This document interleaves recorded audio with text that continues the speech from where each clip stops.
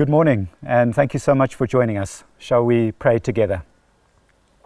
Father God, please open our eyes to see the hope to which you have called us, the riches of your glorious inheritance in the saints, and the immeasurably great power that is available to us who believe, not least because it is the power that gives us salvation so that we can be restored to right relationship with you. And as we approach Romans and find out more about the gospel message, the good news about Jesus, we want to invite you on this journey, for you to be a part of it. In fact, for you to be leading us and making it all very real and clear to us. And we ask this in Jesus' name. Amen. Well, last week we asked the intriguing question, why is the world in such a mess? Because everybody has a perception of the world, everybody has a worldview, and we try to account for the reality that we see around us, but sometimes our worldview doesn't account for reality. And so when we ask that question, why is the world in such a mess? If we believe that man is basically good, then it doesn't account for reality. Because if man is basically good, why is the world in such a mess? Why are things going from bad to worst? And so we said that the reason why the world is in such a mess is because we have excluded and ignored God and replaced him with other things. Why would we want to do that? Well, because we want to be our own bosses. We don't want to be answerable to somebody else. We don't want someone else telling us what is right and what is wrong. And so we rebel against God and we replace him with other things. The thing is that God is not indifferent to that rebellion, because we don't want a God who is indifferent to injustice. And when we do things our own way, what invariably happens is it brings pain and suffering to other people, and God chooses to do something about it. He is not neutral. And of course, we don't want him to be a God who is neutral towards injustice. We want God to take a stand. In fact, many people, even people who don't believe in God, perhaps the greatest reason why they don't is because they say, look at all this evil and mess in the world. Surely if there was a God, he would do something about it. And the fact is that God does do something about it, maybe in a more subtle way than we would think. What he does is when we rebel against him, he lets us go our own way, and we end up on this spiral of evil and being handed over to the spiral of things getting worse and worse in our life and experiencing the consequences of that. It's like a downward spiral of sin. It's like a slippery slope that we can't escape from. Now, perhaps you're beginning to realize, and you're saying to yourself, that's me, Ian. And I've felt like this before as well, where I just feel like I'm trapped by my sin. I'm on this downward spiral and it's getting worse, but I can't seem to break out of this cycle of sin. Well, then the gospel is music to our ears if we're in that place. Because what Paul says here is, I am not ashamed of the gospel. In other words, the good news about Jesus. We ask him, Paul, why are you not ashamed? And he says, because it is the power of God for salvation to everyone who believes. Now, maybe you believe that you're basically good and you're not really on that downward spiral of sin. Maybe you've been raised in a Christian family, maybe you're something of a cultural Christian, and so when you compare yourself to other people, you're fine. You're actually a good Christian. You attend church, you tithe your 10%, you don't cheat on your spouse, you provide for your children, you don't lie. And yet, and I think we all go through phases of this, yet you haven't really allowed Jesus in. You haven't really allowed him to take over the control of your life, to sit in the driver's seat of the car, if you like. You found a way to acknowledge him and pay lip service to him, maybe so that you can get him on sides, but he isn't really in charge of your life. Or perhaps you're someone who's visiting Harvest today. Maybe you've been just today or a few other times, but you're not convinced that you need to be a part of this organized religion kind of thing. Attending church, reading your Bible, Maybe you say, well, I've got my own, I'm basically a good person. I've got my own code of conduct. So, yeah, I'm not a good Christian, but I'm a good person. I have a good heart. And you're trying your best not to hurt other people, which is commendable. However, Paul has some bad news. And of course, we often need to hear the bad news because it prepares us for the good news. And Paul does have bad news for good people. He wants us to see things for the way that they really are. And once we've done that, then maybe we'll be prepared to accept God's rescue plan. Maybe then we'll understand why we need to be rescued. So here's the bad news for God's people, for good people. And it's this: God's judgment is three things. It's inescapable, it's righteous in the sense that it is good, fair, and just, and it is impartial. God's judgment is inescapable, righteous, and impartial. So let's read from Romans chapter 2, verse 1 down through to verse 16. And remember, if you're at home, just pause your video and go and fetch your Bible so that you can follow this with me. So, verse 1, therefore you have no excuse, O man, every one of you who judges. For in passing judgment on another, you condemn yourself, because you, the judge, practice the very same things. We know that the judgment of God rightly falls on those who practice such things.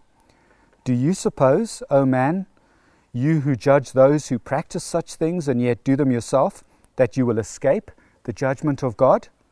Or do you presume on the riches of his kindness and forbearance and patience, not knowing that God's kindness is meant to lead you to repentance? But because of your hard and impenitent heart, you are storing up wrath for yourself on the day of wrath, when God's righteous judgment will be revealed. He will render to each one according to his works. To those who by patience in well-doing seek for glory and honor and immortality, he will give eternal life. But for those who are self-seeking and do not obey the truth, but obey unrighteousness, there will be wrath and fury. There will be tribulation and distress for every human being who does evil, the Jew first, and also the Greek, but glory and honor and peace for everyone who does good, the Jew first, and also the Greek. For God shows no partiality. For all who have sinned without the law will perish without the law, and all who have sinned under the law will be judged by the law. For it is not the hearers of the law who are righteous before God, but the doers of the law who will be justified. For when Gentiles who do not have the law by nature do what the law requires, they are a law to themselves, even though they do not have the law. They show that the work of the law is written on their hearts, while their conscience also bears witness, and their conflicting thoughts accuse or even excuse them. On that day, when according to my gospel, God judges the secrets of men by Christ Jesus. This is God's word, and it's quite a mouthful, isn't it?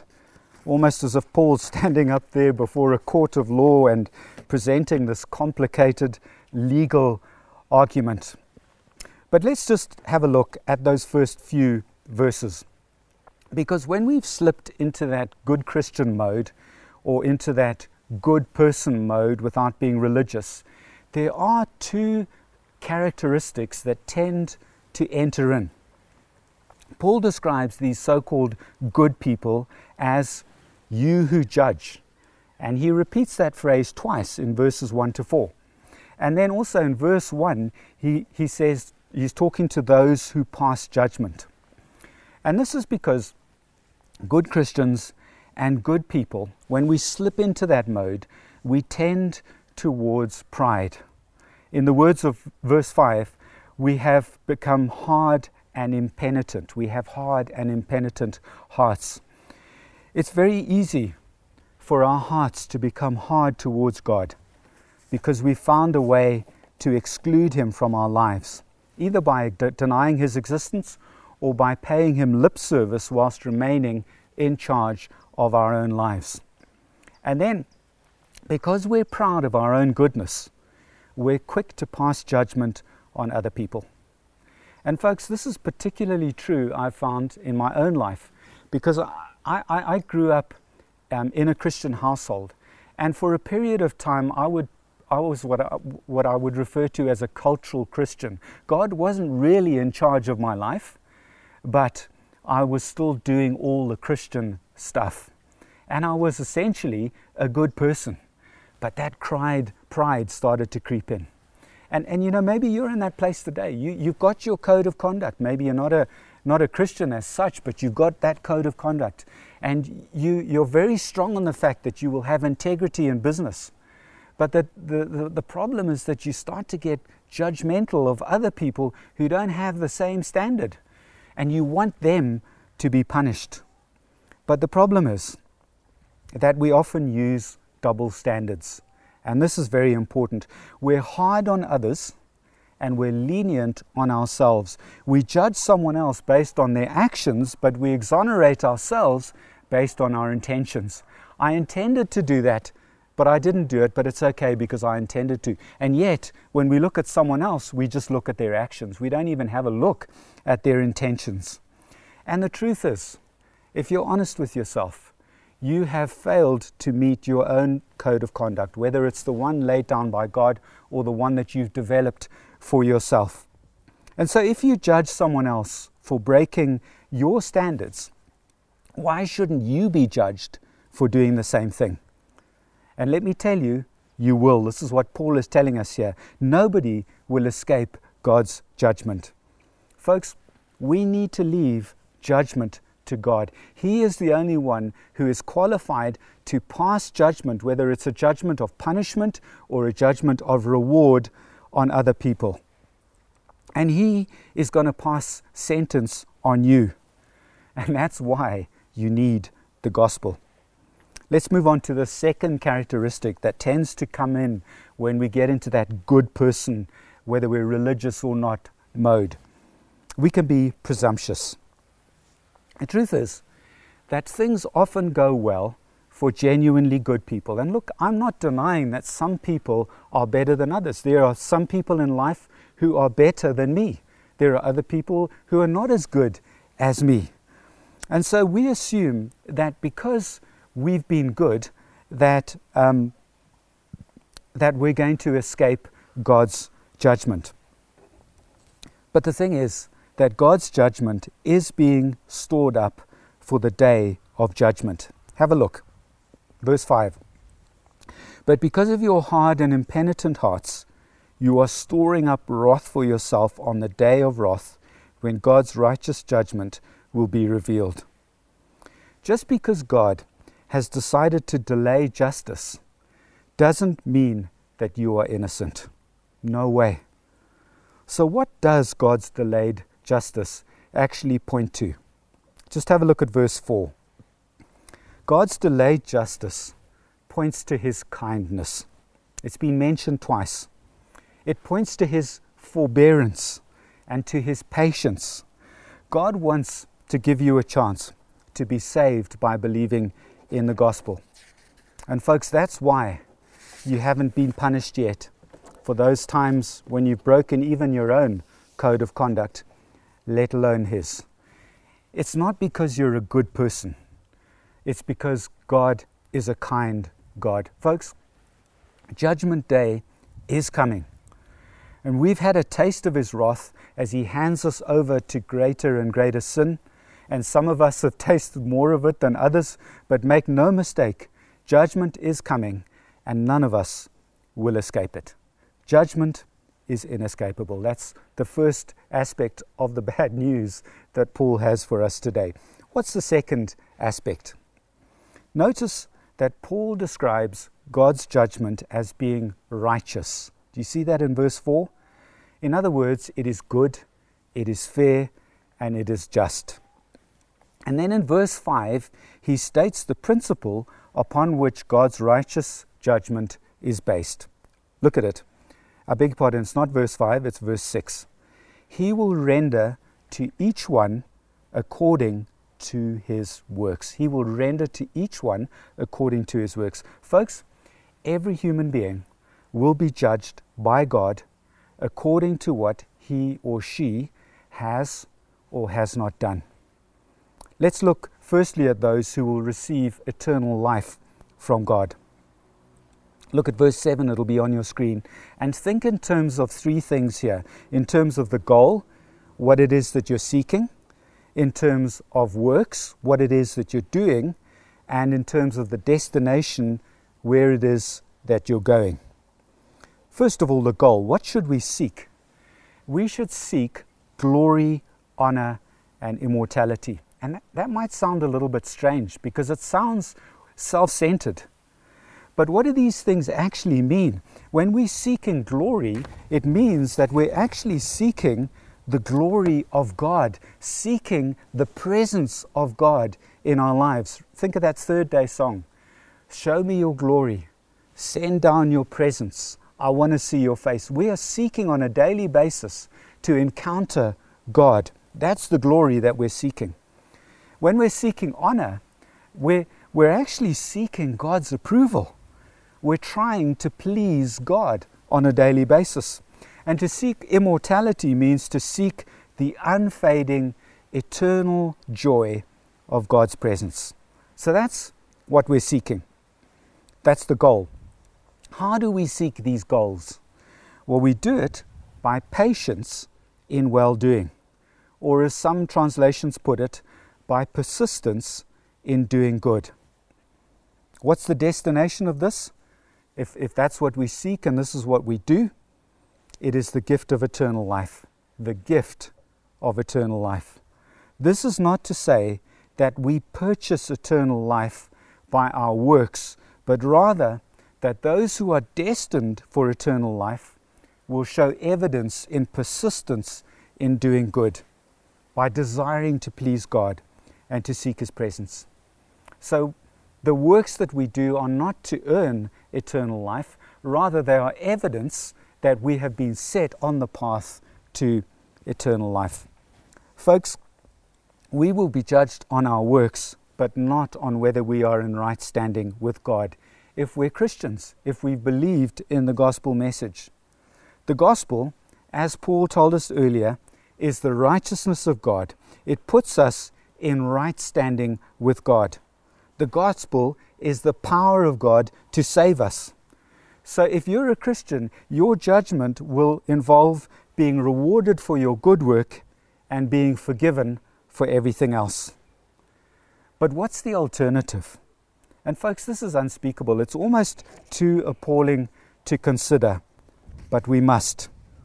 Have a look at verses 8 and 9. They'll be there on your screen. What is the goal of this group? The goal of this group is self-centered rather than God-centered. They do not obey the truth as God defines it, so their work is corrupted and their actions are flawed. And what is their destination? Rather than enjoying the presence of God forever, they are separated from it in a place of wrath and fury. Just think in terms of the handing over to sin that Paul talks about in the last passage, and think of that downward spiral being extended ad infinitum for eternity. Folks, this is not what we want. This is definitely not what we want. Here's what we want. We want glory and honor and peace for everyone who does good, for the Jew first and also the Greek, referring to non-Jews. I don't know about you, but I want to enjoy peace on the day of judgment because I'm not an enemy of God and my relationship has been put right with Him long before through the gospel. I want to enjoy the glory of God's presence for eternity. I'm sure you do too. I'm sure you want to hear the Father saying, "Well done, good and faithful servant." That's the kind of honor that we should be seeking. So, Paul has established that God's judgment will be righteous because it is according to works. And even though you might consider yourself a good person, if you have a heart that is hard towards God and you have excluded Him from your life, or if you pay lip service to him whilst doing the same thing, then you will not escape God's judgment, and he will judge you according to what you have and have not done. Now, let's look at the last aspect of God's judgment, his impartiality. At this point, Paul starts talking about the law. Now, maybe if you're exploring faith, you're not too sure what we're talking about. Well, he's referring to the law that God gave to the people of Israel through a person called Moses. And so it's called often the Mosaic Law. God gave it to the people of Israel through Moses. Maybe you've heard of the Ten Commandments. I'm sure most people have. These are sort of like a summary of the Mosaic Law. Now, Jewish people thought that because they had been chosen by God and because they had the law, that God would treat them with partiality, that he would favor them over the Gentiles. But this was not the case, because Paul writes in verse 11, "For God shows no partiality, for all who have sinned without the law will also perish without the law, and all who have sinned under the law will be judged by the law." Why did having the law not put the Jew in a place of privilege?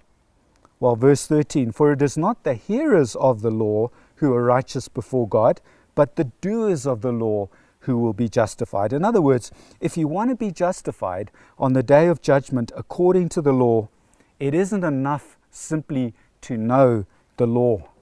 You have to obey it as well. And as we shall see later on in Romans, you'll only be justified by the law if you have obeyed it perfectly without one failure over your entire life. And that's impossible. That's where the gospel message comes in, but we'll leave that for another time. So the Jews were not in a favored position simply because they knew the law. Now let's apply that to today. The fact that you might be a cultural Christian, the fact that you know your Bible, the fact that you're pretty good on discerning what is right and what is wrong, that is not going to attract the favor of God on the day of judgment. Just like the Jews that wanted to be justified on the day of judgment, you will have to obey the Bible perfectly without one failure over your entire life. But what about the Gentiles that had never heard the law? Or in our context, what about the so-called good person who has rejected God and religion? Look at verse 14. "Someone who has never had the law still understands right and wrong because God has given him a conscience. His conscience may not discern God's way perfectly, but it discerns enough for him to be judged." And that's why, I'm sure you've noticed this, in every culture there is some overlap in the concept of what is good and what is evil. Doesn't matter where you go in the world, every culture, for example, recognizes that murder and theft are wrong and that love is superior to selfishness. It's because God has given us a conscience. He has written the basics of what is right and what is wrong on our hearts. Now here's the thing. It's not having a code of conduct that will give you preferential treatment with God. It's whether you have obeyed your own code of conduct without one failure over your entire life. Can you see the difference then? The cultural Christian thinks that he's going to get preferential treatment because he knows the Bible, but that's not enough. Knowing the Bible isn't enough. You would have had to have been obedient to the Bible without one single failure over your entire lifetime. And that's not happened. You won't be put right on the basis of having the Bible and knowing the Bible. It won't give you preferential treatment. And if you're a person who is a good person but is not a good Christian, it's going to be the same for you. You have this code of conduct. When you get to heaven, God is going to say, well, here's the code of conduct that you had for yourself. Did you obey it 100% all the time throughout your entire life? And of course, you haven't. So all of us are going to be condemned, whether it's on the basis of the law that we have or on the basis of the code of conduct that we have, unless we are saved by the good news of the gospel. God is impartial. whether you know the law or the Bible, or whether you have your own code of conduct informed by the conscience that God has given you. And so just in conclusion today, I would challenge you, if you're in that place, maybe you've slipped into that place where you think that God is going to let you off a whole lot of stuff simply because you're a good Christian. That's not the basis on which we are going to be led off. We are going to be led off on the basis of what Christ did for us on the cross.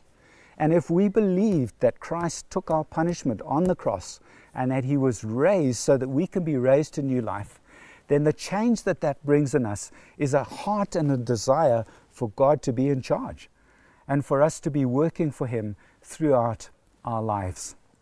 And if you fall in that other category where you have your own code of conduct, just recognize that you're not going to be put right with God on the basis of that code of conduct either. The only way that we can be put right with God is on the basis of faith. Faith in what Christ did for us on the cross. Turning away from our sinful lives and turning towards God and asking him to take charge of our lives. And I hope that this is good news for you, because it is. It will help you to break out from that downward spiral of sin in your lives, or what we've been talking about today, that impenitent, hard heart that is hardened towards God. Oh, that God would take our hearts of stone and give us hearts of flesh. Shall we pray? Father God, it's been tough to hear the bad news today. But of course, we need to know the bad news so that we can fully embrace the good news. And I pray that for every person who's been here today, that they would embrace the good news, that every one of us would embrace the good news, that we would take delight in the good news, that it's all been done by Christ on the cross for us. And so we just continue to submit our lives to you. We continue to walk this journey at whatever stage we're at. And we pray that you would lead us into closer and closer relationship with you. And we ask these things in Jesus' name. Amen. Thank you so much for signing in, and we look forward to spending time with you again in the near future. Goodbye for now.